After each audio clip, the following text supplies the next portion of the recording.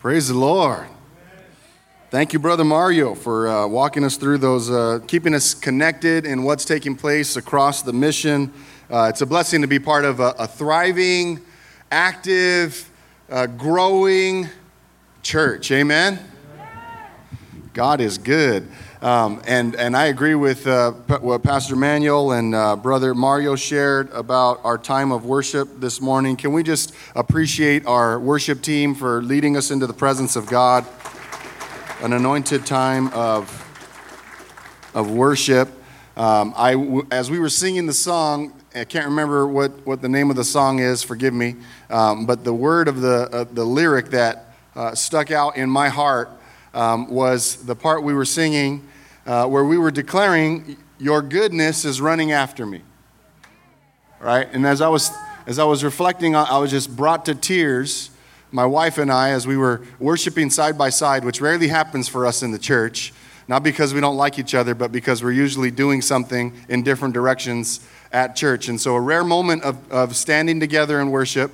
All of our ushers know what I'm talking about, and the worship team knows what I'm talking about. Those who rarely get a chance to, be in that space together. And in that moment, I was struck and I was in awe with appreciation, gratitude, thanksgiving, and worship. Did you all know that the core of worship is gratitude?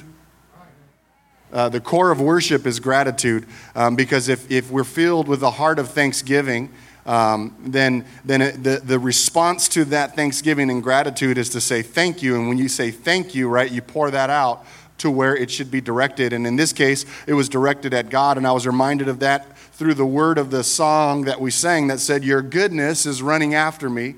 And I caught an image because tomorrow is my oldest son's 9th birthday. So he'll be 9 years old tomorrow. And I remember, and many families can relate to this because we've spoken with you and you've shared with us and we've prayed together. But I remember going through a time of about 3 years of praying and asking God to bless us with a child so that we could, have a family to raise in our own home. And for 3 years, struggling to become pregnant and struggling to have a child of our own. And I remember just receiving from God a promise that the Lord was going to bless us with children. And so anytime I see Joseph walking around, running around, right, with his glasses on, jumping up and down off of the stage here at church, when I think of going to play at the park and where we live in Lakewood at Del Val Park or San Martin Park, I think of moments over the pandemic and this summer where we're playing tag and he's running and chasing me and I'm like, God's goodness is running after me. Amen. Like the goodness of the Lord in answering prayer is embodied, and I get a chance when I see him and think about him and celebrate his birthday, I get to say, Lord, you have been good. Lord, you have been faithful. Lord, you have provided. Lord, you fulfilled your promise. Lord, you've gone above and beyond. I asked you for a child. I didn't ask you for him, but you gave me even more than what I bargained for, right? Sometimes I'm like, Lord, can I give him back? And God's like, nope, he's on your hands. And but he's a joy to have. And I pray for you who do Sunday school with my son, because I know that ain't easy. Because, if you don't know Joseph, then basically he's got a lot to say. I don't know where he gets that from. Probably his mom. Definitely not his dad or grandfather. All right, so today we're talking about 3 values that God has given us as a church. Our leadership, my brother, Pastor Josh, and the leadership team prayed over, dreamt over, discussed, argued over, wrestled with. What is it that we're going to say is the thing that drives us as a church to say, this is what we're about. This is what we want to be part of. This is who we are. This is what happens when people come and are part of our community. And we all know that there are a million million different things that God does in and through this church, but if we don't have a focus, a clear missional focus as to who we are and what God's doing through us, then it's really easy for us to spread ourselves thin because there really are thousands of things that we could make a priority. Does that make sense? And so the three words that we've been teaching on, and today we're going to continue in that series as we continue to learn what these values are and what it means for us to live into these values as a church are, can somebody tell me what they are without me saying them? Restore is one of them. Good. What's the another one? Equip. That's another one. Good. What's the other one? Send. All right, everybody say restore. Pretty good. This side's louder though. Restore. There we go. You guys quiet down. I don't hear the... I'm just saying, do it again. Ready? Restore. Equip. And send. And those are the three. I got it on the t-shirt that I'm wearing right now. It says restore, equip, send, right? This is the t-shirt that came along with the experience of the leadership development and leadership training course that took place not too long ago, where members of the church came together to say, we want to be equipped and prepared to be part of God's work at this church. And so we came and learned about these three values: restore, equip, and send. So today we're going to be focusing on that third value of send. What it means to send, what it means to be sent, and how that fits into God's game plan, particularly at Mission Ebenezer Family Church. So over the last 3 weeks, I have been, last week I was here, the week before, and the week before, and the week before. So 3 weeks in a row, I was gone. So I was not here worshiping together with the body of Christ here at Mission Ebenezer Family Church. But I was not just playing hooky, okay?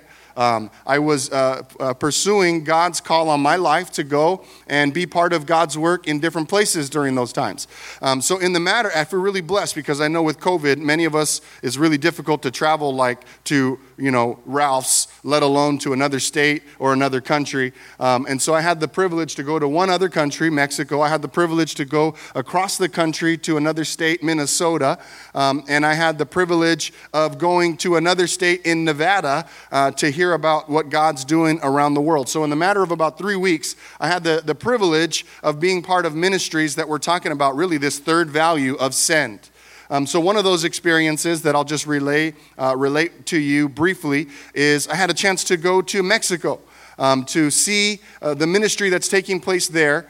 Through a few different organizations, some of which my university, Azusa Pacific University, will partner with as we send over 100 students in March during spring break to go be part of ministry and service in Ensenada. So all that to say is spring break. When you think college spring break, okay? There's a number of different things that people imagine, right? They imagine parties. They imagine the beach. They imagine Key West, Florida. They imagine other parts of Mexico. They imagine spring break has this whole kind of connotation attached to it as to what takes place in those spaces. And I'm fortunate and privileged to be part of an organization where 100 of those college students will say, no thanks to getting drunk every night and not knowing my name and making decisions that I'll regret for decades. But instead, I want to go and use my hands and my feet to be a blessing to others during that break. So they're going to leave. They're going to have classes all up until Thursday. On Friday, they're going to drive down, and they're going to stay there until they got to come back. And the day that they come back, they get a chance to take a deep breath, and then they start classes again that following day. All that to say is that's connected to a mission and a vision that essentially says God has a purpose and a reason to use our lives, and it's not just to be as happy as we can, as comfortable as we can, getting as much as we can, and finding as much enjoyment as we can. That is the message. That's the gospel of the world, not the gospel of Jesus Christ. That's the gospel of America, not the gospel of Jesus Christ. I am not anti-American, but what I am is pro-Jesus, okay? And so as we talk about what it means to pursue faithfulness as disciples of Jesus Christ, we have to constantly critique and challenge the values of this society that are being fed to me every day by billions of dollars of marketing so that I could think that I want something. When in reality, what I want most is a relationship with Jesus. What I want most is to know that I find wholeness in Christ. What I want most is that when that day comes, when I meet my Maker, He says, well done, good and faithful servant. right? What I want most is those things, as opposed to how much stuff did I get, how many experiences did I have, how happy was I on a scale of 1 to 10, what was my happiness meter. If that's what I'm judging my life by, then I will say no to every invitation to go and serve and sacrifice so that somebody else could be blessed in Jesus' name. Because that's a waste of my time. It's tiring. I've got to give of my resources. And if it were up to me and there was no such thing as the Great Commission, which we will read today, then it would be so easy for me to make decisions that simply reinforce my need to make myself happy. So this value of send is this notion that there's something better than what the American dream has to offer. There's something better than what marketing ads are telling me is going to make me happy and solve all my issues and problems. There's something better, and that something better is the presence of the Holy Spirit infilling us to the very core of our being. That causes us to recognize that no amount of money, no amount of government solutions, no amount of anything other than simply coming before the Lord and saying, God, we need you, is going to fix and fill the urges and desires of my heart. So as part of, again, that flow of weeks of having a chance to go and see God's work, beyond Carson specifically, I had the chance to go to Nevada and to learn about a ministry called Convoy of Hope. And that's a ministry that we support as a church. So whenever you give to missions, as part of your missions giving, it's supporting, part of that giving is going directly to this ministry called Convoy of Hope, which interestingly was founded by my mom's cousin in Springfield, Missouri. And this is a ministry that it's their work to go, and whenever disaster hits, Convoy of Hope shows up anywhere in the world. And the way that they show up is they show up with big giant truck containers, and the containers are filled with water, because when a hurricane hits or a tornado hits or an earthquake hits, then folks don't have access to, when the roads break and there's no ability for goods to come in and out of grocery stores and the banks are closed, it's really difficult to get goods. So they show up with water, they show up with food, they show up with clothing, and most importantly, they show up with the gospel of Jesus Christ. So I had a chance to listen and hear about their vision and a ministry that they have launched called Feed One, which is a program to strive to fight against global hunger. And I listen and I hear the stories, and I got a chance to hear the testimony of somebody who was taken in by an orphanage that was essentially supported through Convoy of Hope. And as a result, this person was able to have an education and then to go on to get a doctoral degree. And now he's the vice president of Convoy of Hope. And he was first met in Calcutta, India, as somebody who was orphaned and didn't have a family. And missionaries came and said, we've got a home for you, we've got food for you, and we've got school for you. And now he's part of the executive leadership team of this organization. It's powerful. I think of last week at the university where I serve, where we gave invitations and asked students if they wanted to be baptized and make a decision for Christ. And we had 11 students that came forward to be baptized in front of their friends.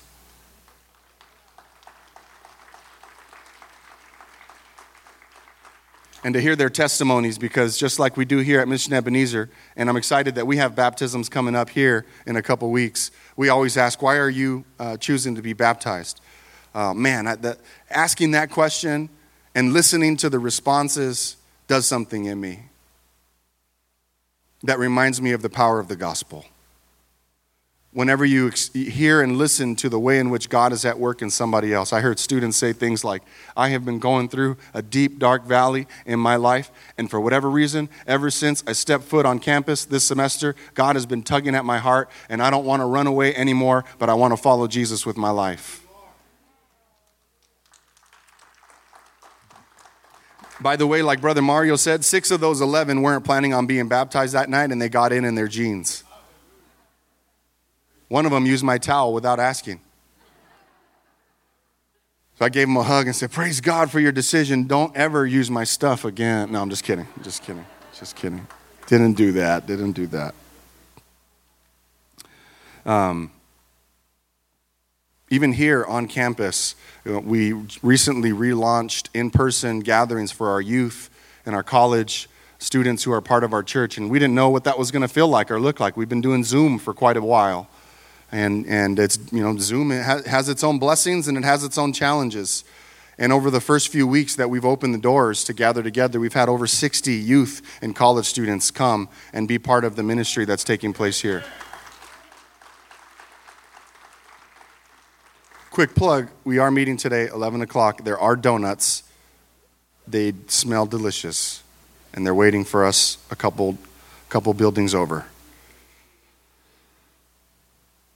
So restore, equip, and send. Restore, equip, and send.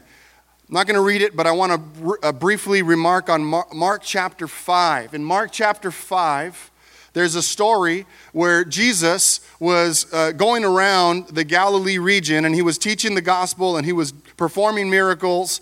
So this is early in his ministry, Mark 5, so you can kind of tell by the number that it's closer to the beginning of the book of Mark. And so in Mark 5, Jesus is doing ministry, and he's teaching the gospel, and then all of a sudden, as he's going to a certain place, there's a person who is filled with demons.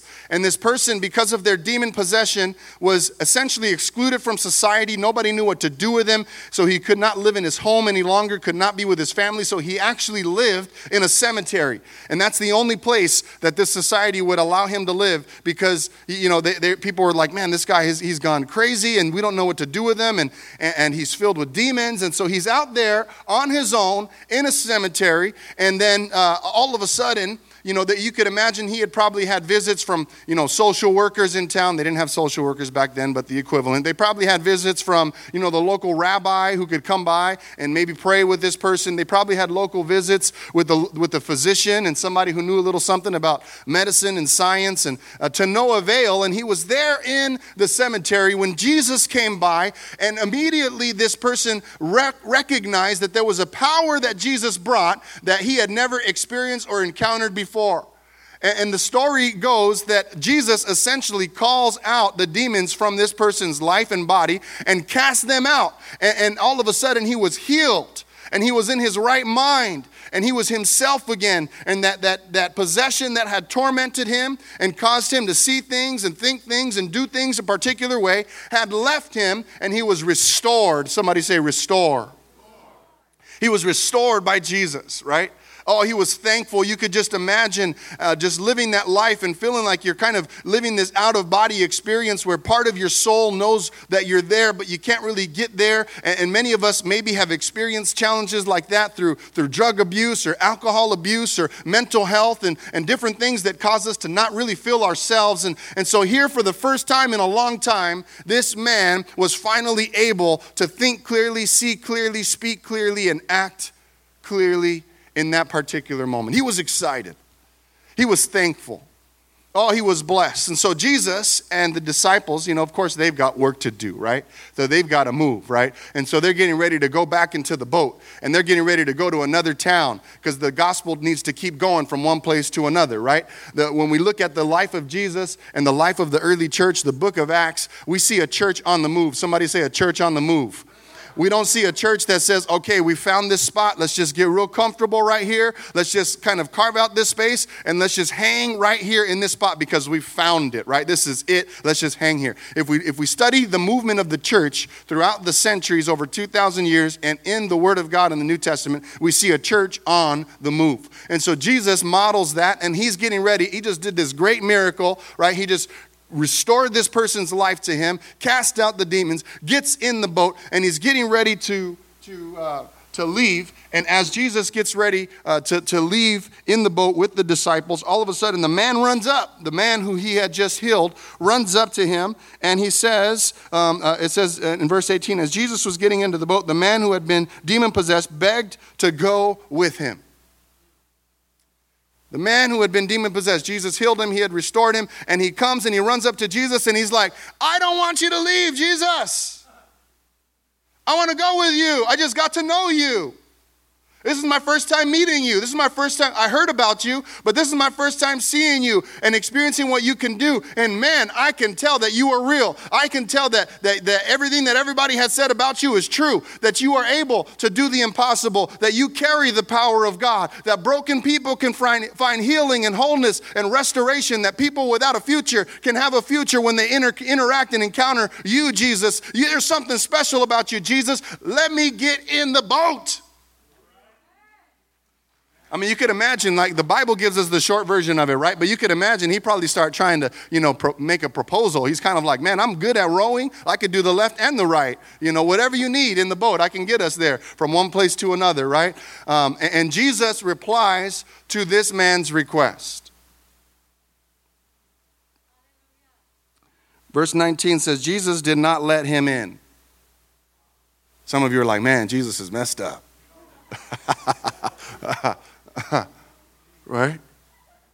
I bet you if you didn't know this passage before, you probably thought like Jesus would be like, yeah, man, hop in. Come on, let's go. Let's do this. Right? But Jesus was like, nah. God bless you, man, but nah. Jesus says, go home to your family, by the way, whom he probably has not interacted with in a long time.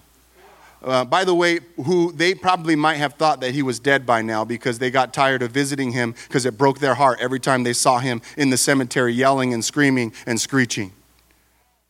So Jesus says, go home to your family. Family. Right? And tell them how much the Lord has done for you. And how he has had mercy on you.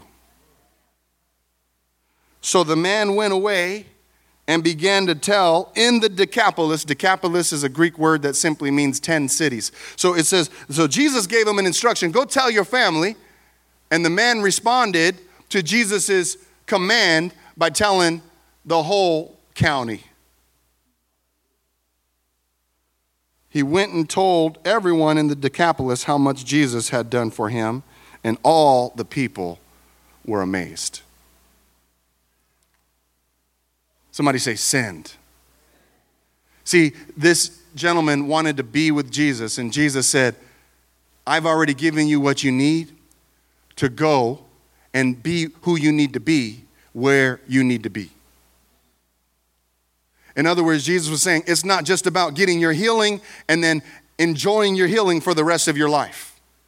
It's not enough to find restoration and then to enjoy that restoration for the rest of your life. In fact, restoration takes place in our lives so that, somebody say, so that God can work in us and through us to be witnesses to his name, so that others who are broken, so that others who are lost, so that others who are defeated can experience the same thing that we've defeated, that we have overcome by meeting Jesus and allowing him to restore us into being who he has us to. So Jesus said, hey, man, good idea, but I got work for you. I got a job for you. And that job is not to row the boat with us around to these other cities. I got disciples for that. I need you to go back and tell your wife what I did for you. I need you to go and tell your children that you used to be messed up and that you met this guy named Jesus and he turned your life around and he wants to turn their life around as well. I want you to go and tell the neighbors. I want you to go and tell the neighbors, hey, remember me? It's been a while. Yeah, I got cleaned up, man. They even gave me a haircut and a shave, and I got some new threads on. And I want to tell you about somebody who I met. His name is Jesus. Let me tell you what he did for my life. Let me tell you what he could do in your life as well. And then he didn't stop there. He's like, I got to go to all other 9 cities in the Decapolis and tell them about who Jesus is. In other words, Jesus says, I've saved you and I got a job for you. Amen? And I believe it's so important for us as the church, particularly in America, to recognize that God has given us an invitation to find healing, not for the sake of healing, but to find healing for the sake of perpetuating that healing in the lives of others as God would send us throughout our lives. In other words, it doesn't end with me. The blessing of God does not end with me. But oftentimes, I think our theology gets mixed up, and somehow we have this idea that the blessing ends with me. What can I get? What do I need? What are my needs? How can I be met? How can I be served? And Jesus said, remember, the Son of Man came not to be served, but to serve. And so if we're to follow the way of our master Jesus, who served, even though he's the Son of God, then we too must be ready to serve. So I'm not, believe it or not, in the story in the history and the story of the gospel of Jesus Christ, I am not the customer. Does that make sense? Right? I get to be somewhere in the middle. I have both received the goodness of God, and there's a calling for me to be part of the giving of the goodness of God. Amen? Okay, so can we talk history? Is that all right? If you want, there's some coffee in the foyer. So for those of you who are like, I'm about to go to sleep now, Pastor Coba is going to talk history. Never really enjoyed history. Okay, that's all right. I'm gonna do a brief overview of this question called, what is a church? Is that all right? Because we're talking about restore, equip, send, which are the values of what we're called to do, who we're called to be. And so in order to understand that, we have to recognize that we have certain ideas about what church is. Okay? And in order for us to be the church that God wants us to be, we have to recognize that there's a particular calling that God has on us as the church. So I'll just really briefly, I'll go all the way back to the New Testament. In the first church, particularly the book of Acts, we can learn a lot about how the first church was established. In the first church, they did not have churches. Somebody say, what? Okay, in the first church, they met in homes. Why?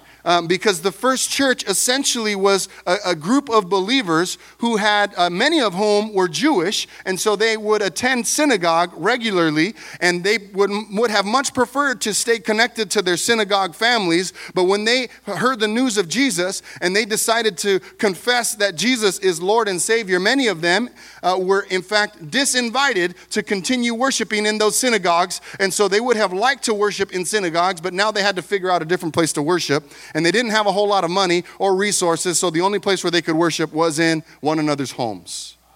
So the first churches met in homes, okay? When they took communion, they didn't have these nice little cups and wafers when the first church took communion. In fact, the first supper, or the Lord's Supper, that we model our communion practice after was a meal that Jesus was having with his friends, right? And the fellowship that comes with it. I had a meal with my neighbors last night, and we hung out outside and we watched the Canelo fight. If you want to judge me for watching the fight, go for it. Canelo won. It was a good one. But when we hung out together last night, right, we had a table out, and we had food, right? And we enjoyed each other's presence, and we had laughter and conversation. And there was a sense of closeness that we're able to have, right? Especially over the pandemic. I don't know about you, but my street got really close to each other during this time. And we appreciated that, because it's like we couldn't go a lot of places. But we enjoyed fellowship. Well, that was what the first communion was like for Jesus and his disciples, his friends. So even as we take communion, I always come and receive communion from the standpoint that this is a moment of connection, community connection, as we center ourselves on the person and work of Christ and what he's done for us. But we're also sitting in rows and staring at one person talking, and I'm not critiquing this moment. All I'm saying is, let's not forget the origins of the early church, which happened around dinner tables and sofas and homes. Does that make sense? Around conversation and getting to know one another. I appreciate that Pastor Manuel came up and lifted up a few of our members in the body who are in need of support and encouragement. That's what the body of Christ is all about. Amen? It's about loving one another, serving one another. It's about representing this new kind of living and experience that points to the goodness of Jesus Christ. That this is a forgiving community. This is a loving community. This is a community where it doesn't matter what color of skin that surrounds your body, you are welcome into the body and family of Christ. It doesn't even matter what language is your primary language or what country of origin, or it doesn't even matter how you vote when voting comes around. We're the kind of church that says we're going to come together because there's one thing we have in common. It's that we look to the lordship of Jesus Christ, and we love each other, and we got each other's back. And when somebody has a need, we do the best that we can to fill that need. And I'm thankful that this can be a church like that, because it connects us back to our roots, right? Our roots of the early church. So the early church, they didn't even have churches. They had homes. They gathered together. Okay, next phase of church history. So the next part would be church fathers. So at this period of the church fathers, we had now theology, Christian theology. What do we believe? Doctrine. Who is Jesus? Is Jesus a man? Is he God? Is he a little bit of both? And so you have theologians, these early church fathers, who are starting to give instruction so that there could be common understanding across the churches and a connection. It was not extremely hierarchical at this point. Churches started to come into actual buildings where they gathered, but they were not yet anything as big or ornate. They were essentially communities of believers that were kind of loosely strung together through different kinds of doctrine and theology. Then the Emperor Constantine comes around.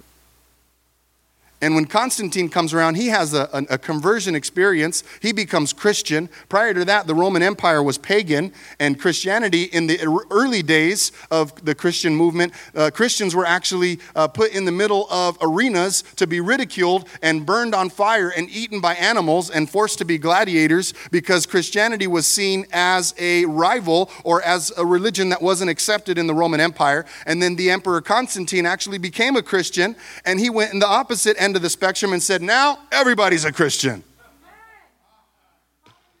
Right? Are you tracking with me so far? See, history doesn't have to be boring all the time, okay? So Constantine turns the entire Roman Empire into a Christian empire. So what you can imagine is, if I were worshiping to idols on Friday, okay, and offering sacrifices to this god and this goddess and that goddess, and participating in this kind of ritual that may involve sexual intercourse on a Saturday, and that's how I connect with my deity according to Greco-Roman society and religions at that time. And then all of a sudden I got a memo somehow through the neighborhood, bugle or whatever. Somebody comes on Monday and says, hey everybody, we're all Christians now. Right? And what ends up happening is now the Roman Empire, which is powerful, has a lot of money, a lot of influence, a lot of authority. In those days, it was not a democracy. So we cannot understand the Roman Empire like the United States of America, where everybody has a voice and a vote. In those days, whatever Constantine said, that goes. So what happens next? The Holy Roman Catholic Church is now the recognized religion of the entire Roman Empire. Cathedrals are built, massive monuments, beautiful, ornate. Why? Because all of this new money just came in. There used to be these little house churches of people that were traveling as bivocational ministers, right? Like Paul, making tents to make a living and provide for his family, and preaching the gospel as he would go on business trips. And that was the origins of the gospel. And then all of a sudden now, when Constantine blessed or essentially declared that Christianity is now the official religion of the Roman Empire, all of a sudden now people were getting in line to try to get these leadership positions like bishop and cardinal and archbishop, and it became a status game, and it turned into this situation where it was no longer a faith, and it now turned into a religion. Is everybody following with me so far? You're like, how does this have to do with restore, equip, and send, Pastor Coba? And my answer to you is, I don't know, but let's see if it comes back together, okay? I'm going for it. I've got a few minutes to see if we could bring it back together.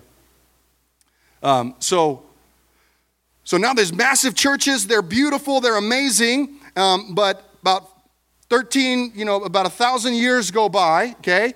And all of a sudden, this gentleman named Martin Luther, not Martin Luther King, different brother, but also an amazing and forceful leader in the movement for those who pursue Christ. But a different Martin Luther, a German Martin Luther, okay, in Germany, said there are at least 95 things wrong with the way that church takes place in the churches that I visit. And he nailed those things called the 95 Theses on a door at the University of Wittenberg in Germany. And from that point on, along with John Calvin and many others, we experienced what's called the Protestant Reformation. Somebody say Protestant Reformation. See, I love this. I'm already seeing like 4 people asleep right now. I love it. Yes. Yes.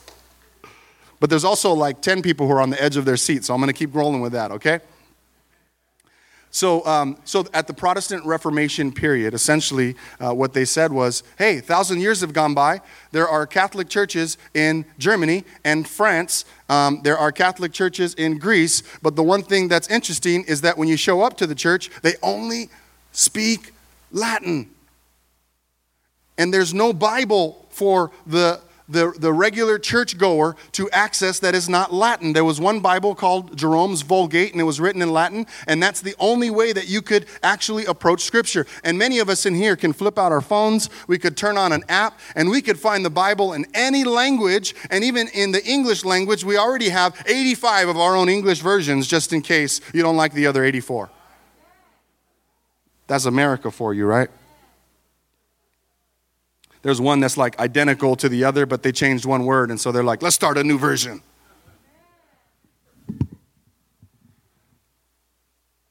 So after the Protestant Reformation, right, the challenges that came along with that in terms of what the church was, the church had become something that maybe it was not intended to be. It became a place where you go, not a people to make a difference. Right? It became a place that you go to check off a box because that's what you were expected to do. It was a religion that you were born into and not one that you had to make an actual personal choice that you're going to pursue the lordship of Jesus Christ. And so what the Protestant Reformation reintroduced, because it wasn't introduced for the first time, but it was going back to the roots of the Christian church, was saying nobody is born as a Christian. Okay? And the reason is because the way one becomes a Christian in our Protestant belief is that one ultimately has to make a choice and say, I give my life to Christ. I'm a sinner, and I can't do it on my own, and I need Jesus. I surrender my life to Jesus. He is now Lord and Savior of my life. No brand new infant has the ability to do that just yet, right? Of course, we all know that there's scriptures that says, let the children come unto me, for theirs is the kingdom of God. So we have a theology that our babies are blessed by God. And in a stage of innocence, there's grace and mercy over those babies. And as they grow older, it's important for them to hear and be able to respond to the invitation of the gospel. That's why we have VBS. That's why we have Sunday school. That's why we have youth ministry, is because at some point, all of us have to, even me, born into a pastor's home, and I'm not just a PK, but I'm a PK of a PK, right? And then on the other side of an MK. And some of you are like, that's a lot of letters. All that to say, it doesn't matter how many missionaries and pastors were in my family. If there wasn't a moment in my life where I say, Lord, I'm a sinner, I'm broken, I need you, I want to follow you, then that faith does not get transmitted through my generation unless I make a volitional choice to follow Jesus.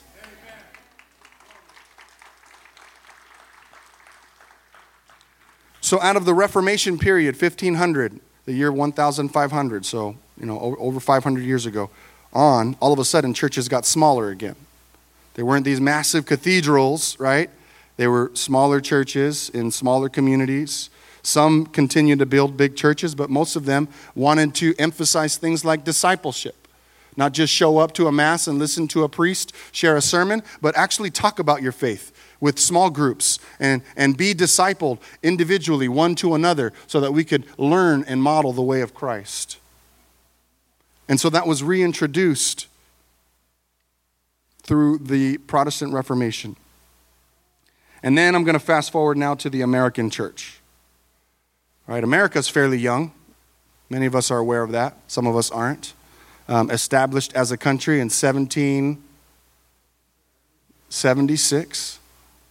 So again, not that long ago in the grand scheme of history, a baby nation, so to speak. And one of the things about our nation is we love our independence. We love our individualism.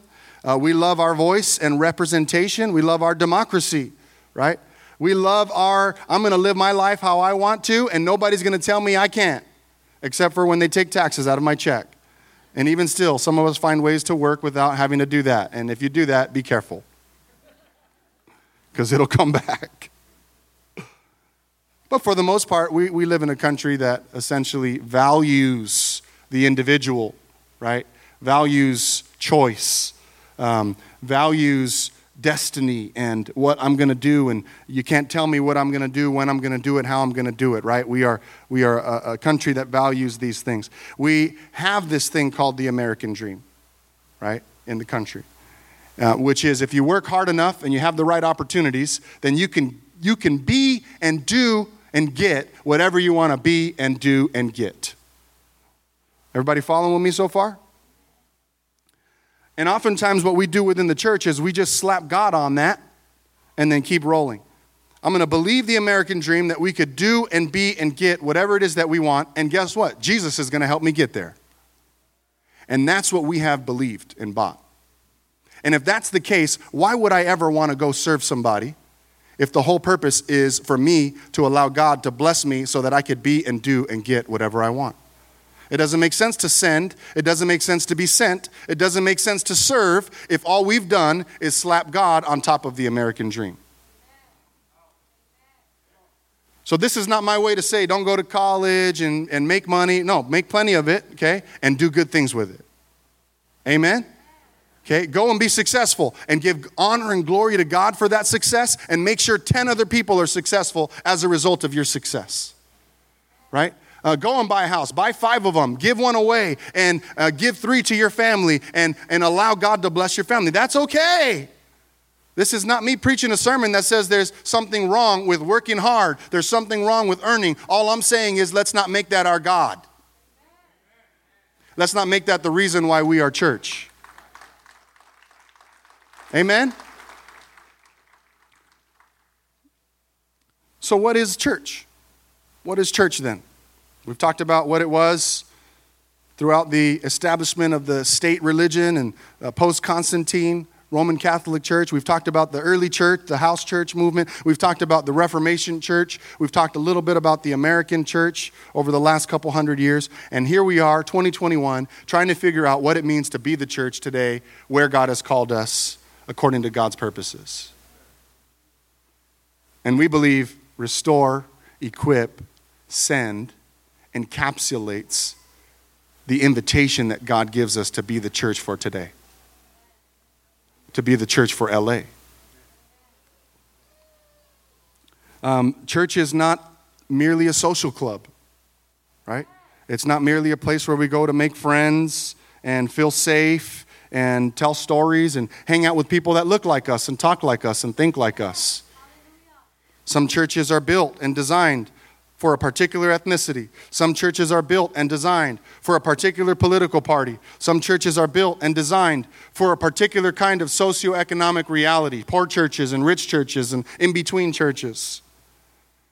And we want to be the kind of church that says, Lord, we don't want to be any of those things. We just want to be faithful to who you've called us to right here in this very spot.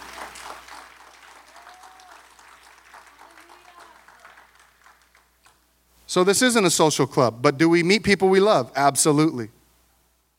Do we enjoy community? Absolutely.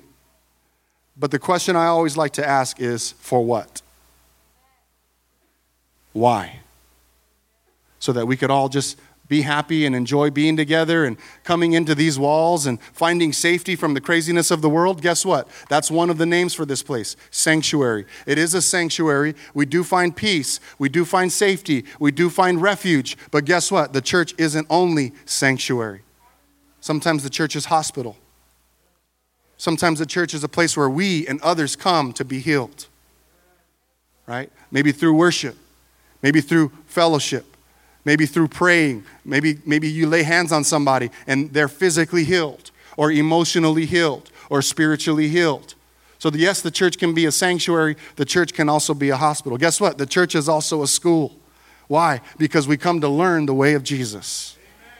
Right? We teach the way of Jesus. We study the way of Jesus. We talk about the way of Jesus. We argue about the way of Jesus. Sanctuary, hospital, school.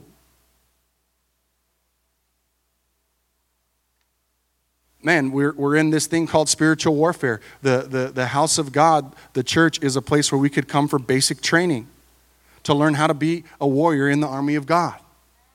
We learn how to put on the armor of God. We learn how to use the armor of God. We learn how to fall in rank and figure out where we fall in so that we could stand against the tactics of the enemy. The church is a place where we are preparing for war and battle. Not against people. The Bible tells us clearly in Ephesians, it's not against people, right? It's against the enemy. So do you understand, as I ask this question, what is church? Different churches have a model of what they are, and they base their ministries and philosophy around that model. And what I would say is God has called us to be a church that values these three things. Restore. In other words, we're a place where we find healing, and then we offer others to experience and receive healing. It's a place where we are equipped, where we are trained, where we train one another, where we train others. Why? Because God has work for us to do. And then the church is a place where we are sent, right? We spend more time, except for like the full-time pastors of this church. The majority of us spend more of our time somewhere else than we do here. We spend time at work. We spend time at school. We spend time at home. We spend time in the neighborhood, in parks. We spend time in the marketplace. We are sent by God into those spaces. We, in some ways, you can kind of imagine church as us, like the demon-possessed man in Mark chapter 5, asking Jesus, Jesus, can we just go with you? Can we just hang out with you in the boat? Is it cool if I just tag along with you? That's kind of like what it would be like if all we did was come here and we spent 24 hours a day, 7 days a week in this sanctuary praying. Some of you would be like, that would be the ideal. That would be the epitome of what it means to follow Jesus, is if I had just have my Bible open and from Monday through Sunday, I'm just reading my Bible and praying and in the church and singing worship. And what I would say is if you did that, you would be missing the point of what God has called you to do. Why? Because of send. Because we come here to receive, we come here to be trained, we come here to be sent. Amen?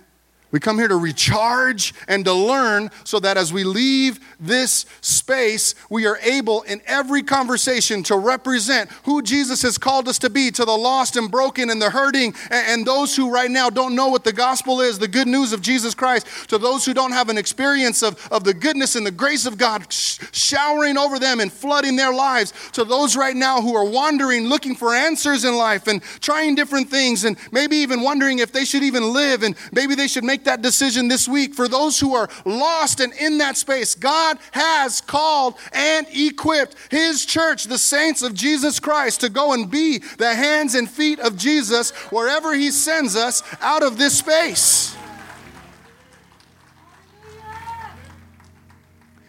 There almost should be like when you walk out of the doorpost from the sanctuary, like, don't do this because then the maintenance team will be really mad at me for saying this, but like you should like slap the doorpost on the way out, because this is where we get our game plan and we head out, because God's got a job for us to do at the schools where we go to school, at the places where we work, in our neighborhoods, in our families, under our own roof, under the roofs of those that we love, in our friends' lives. God has work for us to do, and that work is to be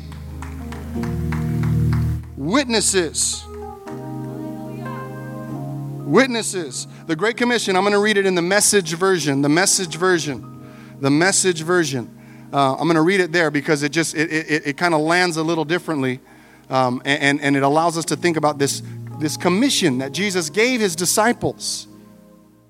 I love it. Jesus didn't die on the cross, get up on the third day, reappeared to his disciples, bring them all together, and he didn't say to them, hey guys, I'm back from the dead, and I'm getting ready to ascend into heaven. So from this point on, I just want you guys to stay as close as you can to each other. And remember all the things that I said and did. And just like make each other happy, okay? That's what I'm going to tell you. Jesus didn't say that. Let me tell you what Jesus said to his disciples in Matthew 28. It says, meanwhile, the 11 disciples were on their way to Galilee, headed for the mountain Jesus had set for their reunion. The moment they saw him, they worshiped him. Some, though, held back, not sure about worship, about risking themselves totally. Jesus, undeterred, went right ahead and he gave his charge. God authorized me and commanded me to commission you to go out and train everyone you meet, far and near, in this way of life, marking them by baptism in the threefold name, the Father, the Son, and the Holy Spirit. And then instruct them in the practice of all that I have commanded you. And I will be with you as you do this, day after day after day, right up until the very end of the age. Church, that's called the Great Commission of Jesus. He says, go and make disciples of every people, every nation. He gave them instructions. He didn't tell them, hang out here in Jerusalem and stay close. He said, get out of here. Go tell people about what I've done for you. Right, go and teach them. Go and train them. Go and baptize them in the name of the Father and the Son and the Holy Spirit. I'm not going to read it, but in the book of Acts 1, we're reminded that Jesus promised them that I'm going to give you the Holy Spirit. And the Holy Spirit's going to equip you so that you can be my witnesses. Witnesses simply mean, if you know, just think about it from a legal perspective. A witness is somebody who either saw or experienced something that happened. A witness is either somebody who saw or experienced something that happened. So when God calls us to be his witnesses, he says, I'm going to fill you and baptize you with the Holy Spirit so that you can be my witnesses, so that those who have not filled and experienced and been baptized by me can experience that in the name of Jesus. You will be my witnesses. Where? Here in Jerusalem. Where else? In Judea. Where else? Over there in Samaria. Where else? To the ends of the earth.